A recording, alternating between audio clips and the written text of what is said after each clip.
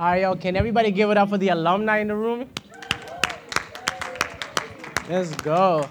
Can you also give it up for the students who are holding it down? Come on, come on. I love that. Listen, so I'm not nervous, but I'm nervous.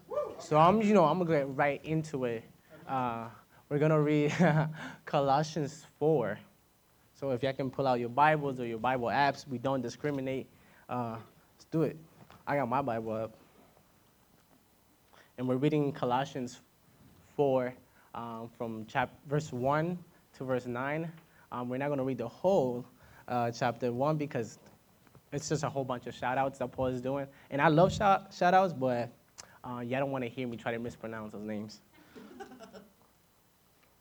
So yeah, if you don't have it, we have it on those slides. But yeah, Colossians 4, verses 1 to 9.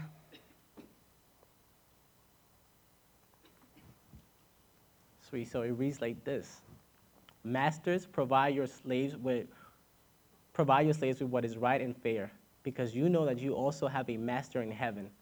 Devote yourselves to prayer, being watchful and thankful, and pray for us too, and that God may open a door for our message so that we may proclaim the mystery of Christ, for which I am in chains. Pray that I may proclaim it clearly as I should. Be wise in the way you act towards outsiders. Make the most out of every opportunity. Let your conversations be always full of grace, seasoned with salt, so that you may know how to answer everyone. All right, this is the hard one, y'all. Tychicus, yeah? Cool. Will tell you all the news about me. He is a dear brother and a faithful minister and fellow servant in the Lord. I am sending him to you for the express purpose that you may know our circumstances and that he may encourage your heart. He is coming with, hear me out, Onesimus, our faithful dear brother who is one of you. They will tell you everything that is happening here. Amen. Amen. So if y'all can just bow your head and help me pray real quick. God, thank you for today. Thank you that you brought everybody here on purpose. I pray that you remove me so that you can get across what you need to get across. Amen. And so I just need everybody to forget that it was midterms week and forget that spring break is next week and just focus on here and what I believe God has for us. And again, Paul likes shout out, so I want to give a shout out to Blaine and Jolene for starting off the series. I feel like they did a whole lot of work so that I can just relax and just communicate what I have. So shout out to both of them. I want to start by saying that I feel like Paul, if you read the letter, he obviously has something that might not have a title. I think I'm calling it an unfair grace. So basically what I see as an unfair grace is basically like Paul is understanding that wherever he was in life, he didn't earn it. It just kind of fell into his lap. And so we see that Paul, at some point, he was persecuted, right? So the Bible says that he was whipped and he was stoned. He was stoned so bad that they only stopped because they thought he was dead. Like they left him for dead. That's the only reason why he survived. Right? And I feel like we all have been in that place of persecution, whether it's like through a systematic oppression or even just bullying, right? Like we've all been in that place of being persecuted. But then Paul also finds himself as a persecutor because he used to be the person that used to chase around Christians to put them in prison. And like we see that he will take anybody that just confesses the name of God, which he would just put them in prison. And I don't want to say that he didn't kill any Christians, but I want to say that he was okay with Christians being killed. So he was the worst of the worst, right? And so what Paul has found is that when he was a persecutor and when he was persecuted, the grace of God was big enough for him regardless, right? And I think what at times we forget, it's like, I don't know, for me, like, I sometimes forget that the grace of God is big enough for like the bus driver when they run off and they see you running to catch the bus. It happened to me this week, yo. Yeah, it's happened at a U, it's happened at Georgia, and it happened in DC. They just like they be seeing you running, all right, whatever. The grace is good enough. The grace of God is huge. And so I think what Paul is showing me is that, right? And what's really important and what Jolene and Blade introduced us to was that this is a prison epistle. So it's a letter written from jail, right?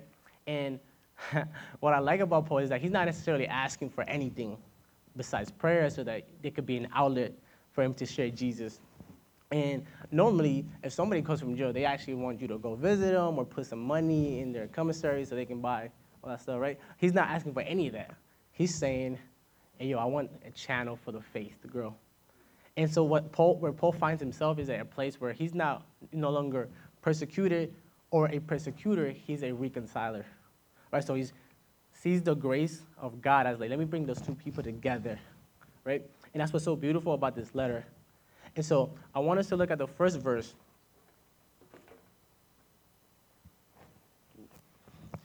So in Colossians 4, verse 1, we see that it's a really interesting verse. So it says, masters, provide your slaves with what is right and fair, because you know that you also have a master in heaven. And I think that's super revolutionary. Like, as a black person, I read that, and I was like, I don't like the sound of this. Like, that's the first verse. I don't like the sound of this. And then as I did some research, and it really is revolutionary what Paul is introducing. And so first off the bat, like, slavery back then and the slavery that he's referring to is not the same one as we are used to in America. Maybe not used to, as we dealt with in America, right? It's not the same one. Like, over there, they used to, a lot of this, the majority of slavery happened because somebody owed a debt, and they were paying the debt, right? But also, as we see Paul is in saying that you're supposed to treat your slaves like your heavenly master treats you. And last time I checked, my heavenly master died for me and brought me into his family, right? So not only do you have to treat me like a member of your family, you have to be willing to give your life for me. So I'm just seeing, like, okay, so it might not be the same type of slavery. It might not be it. So I'm fine with reading it now. Right? But, and yet again, I want to come back to the idea that grace is unfair, right? Grace is unfair. Paul was a persecutor, was being persecuted, and at both moments, God met him, right? And now he finds himself as a reconciler, somebody who doesn't care about either one's right or wrongness, but cares that they come together and become siblings, right? So that's what I love about what he's communicating here, right? And through I feel like a lot of times, specifically for me, I feel like there's times that in my pursuit of social justice, I felt like it came at like the expense of my faith, right? It was like, I don't know, for me, it was hard being black and being Christian, right? I don't know if y'all can understand it. It was just kind of hard because I feel like as I pursued to balance the world out, I saw a lot of things that I just couldn't conceptualize yet. Yeah. So if anybody know what the word woke means? Yeah? Good. So I think I'm in the right place. Good. I'm in the right place. So I didn't know what that word meant until I was a sophomore in college. Right? I found out about it at a retreat. It was one from my other job. It was DC Reads, and I found out about it there. Everybody was using that word, and I was like, okay, what does that word mean? Cool. And so I did what I always do. I asked a question, right? But I didn't ask it like people normally ask. I was like, hey, for everybody in the room that doesn't know what that word means, I know what it means. But for everybody in the room that doesn't know what that word means, could you guys, explain it? And they explained it and all that stuff. But I've come up with my definition of it. And so my definition is, let me read it so I get it correct. Been practicing it. Is an alertness of the invisible systems in the world and how unevenly balanced they are, right? I feel like that's how I would define it, right? Yeah, but I also feel like part of that definition comes with an action part.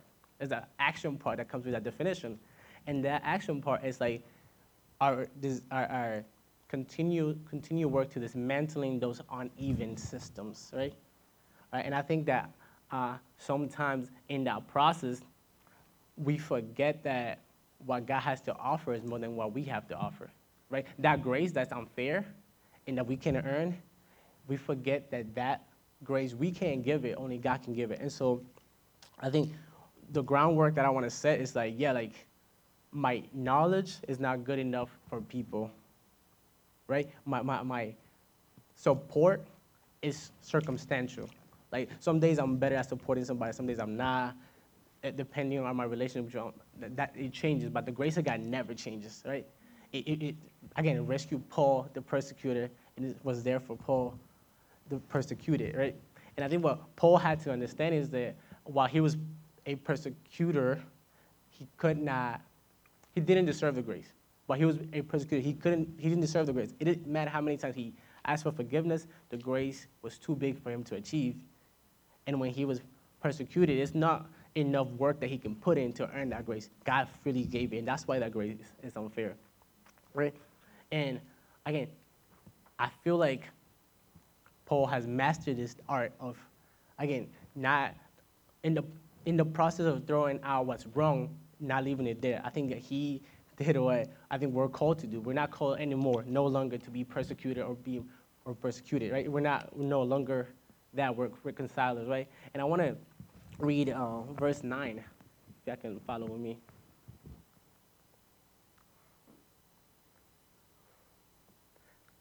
And in verse 9, it says, he is coming with, help me out, Onesimus? Yeah, my guy. Our faithful dear brother, who is one of you, they will tell you everything that is happening here. And so what I didn't know when I was reading this is that my guy was a slave, right? He was a slave before he became a brother, right? And so this letter was written from prison by Paul, right? But he also wrote another letter called Philemon, right? And Philemon, basically what happened there is like there was this man, he had mad money, and the church happened to be in his house where he lived, right? So he's well known, he's respected, all that good stuff. And he had a slave, my guy, and what happened is a lot of the slaves back then used to hold like really powerful positions. For example, you could be an educator, and like if the educators leave, that's a problem. And so my guy ran away, and so that means that somebody wasn't doing their job. So by law, he was breaking the law. He didn't complete his sentence, and he left. But also, it turns out that he also stole something of value that harmed Philemon, right? And so that's happened. And somewhere along the way, Paul meets the slave. And Paul, by law, is required to submit the slave back. But by a different law, the law of grace, he introduces him to Jesus and tries to do something different for him, right? So you know how we're supposed to dismantle things? So he writes this whole letter telling Philemon that because Jesus was his master, he had to deal with his slave the same way Jesus would deal with his slave. You know what I'm saying? And so that meant that you had to restore him back to the family. Like the whole idea of the prodigal son, that's happening right here. Is it? And so what's beautiful is that he's restoring something. He's building something. Like the law says that the slave is supposed to be punished. He caused harm. Like in this moment, the persecutor, the person causing harm is not the slave owner. It's the slave. So by society standards, he's the bad guy. And so when grace met him, Paul started to advocate so that he could be restored back to the family. And then Paul did something else. Paul then started advocating so that he can release him from his duties so that Philemon can go and preach the gospel. And so, sorry, not Philemon, my guy, right? And so, and to me, that's revolutionary because I think a lot of times I thought that I had to destroy a system, and then a lot of times that cost me my faith. There was a point in my life, specifically when I was an American, where I did not want to say I was a Christian, just because I didn't want to be associated with Christians, right? I used to say, no, I'm a follower of Christ. I'm a follower of Jesus, but I'm not a Christian because, I'm not part of those people. I'm not part of that history. And in that moment, the Lord brought me back to where grace met me. So grace met me not at a woke place. I wasn't as woke. And the beautiful thing is that God dealt with me in the private settings. Like I had friends that stuck with me when I was super ignorant, when I was perpetuating racism, sexism, all the isms. Like God met me in private. Grace found me in private. And so he reminded me that, and then he told me that I have to own our history. That it's not those Christians over there, it's us over here. Is that Paul would have told me that no, it don't matter what they did or what you didn't do. First of all, you did a lot. First of all, you're nasty. And in that nastiness, he still likes you. You know what I'm saying? And so you know what I'm saying? Like we've all been in that. Like none of us want to be the villain in the story, right? We all want to be the hero. I don't want to be a villain. I want to be a hero. But I'm not always a hero. I'm not. But the grace is not depending on if I'm a hero or not. The grace is depending on I took on this for you. Jesus took on that for us. And so what I want us to discuss in our tables is basically who have we written off that God is asking us to see them the way he sees us. What systems maybe, what places, what organizations, what people, what enemies, what bus drivers, you know what I'm saying? He's asking us to see like he sees. So yeah, can chat it out. Yeah, I'll give you some time to talk about it. So as the band comes out, ooh, Johnny. All right. So as the band comes out, I want to remind you of something that for me is huge. So in Mark 11:17, so that's like for those that like drama, where Jesus goes inside the temple and he just starts whipping everybody and kicking them out. You know what I'm saying? Like that's really the only part of the New Testament that I like. Yeah. You good? Yeah. Oh yeah. Oh yeah. Oh yeah. Oh yeah. Yeah. And so that verse again will always stick in my head. That's because when again Jesus goes off, throws everybody out. But then he says something that for me is like crazy. He said, "My house should be a house of prayer for all nations." Yeah, you've turned it into a den of thieves. And so in there, we see that Jesus was also outraged with the imbalance of the systems and how things were not necessarily a good picture of heaven. How the other nation was outside and the sex was segregated and only the businessmen were able to occupy his house, right? So he was obviously outraged. But then what he does next is also really crazy too. He also gives up his life for the same people that he threw out, right? So as we think of those people, those things that we have written off, let's always remember that he also died for those things. And if anybody here feels nasty, know that he is not repulsed by you. He's in it with you. He's in the mud with you. Everybody could stand up.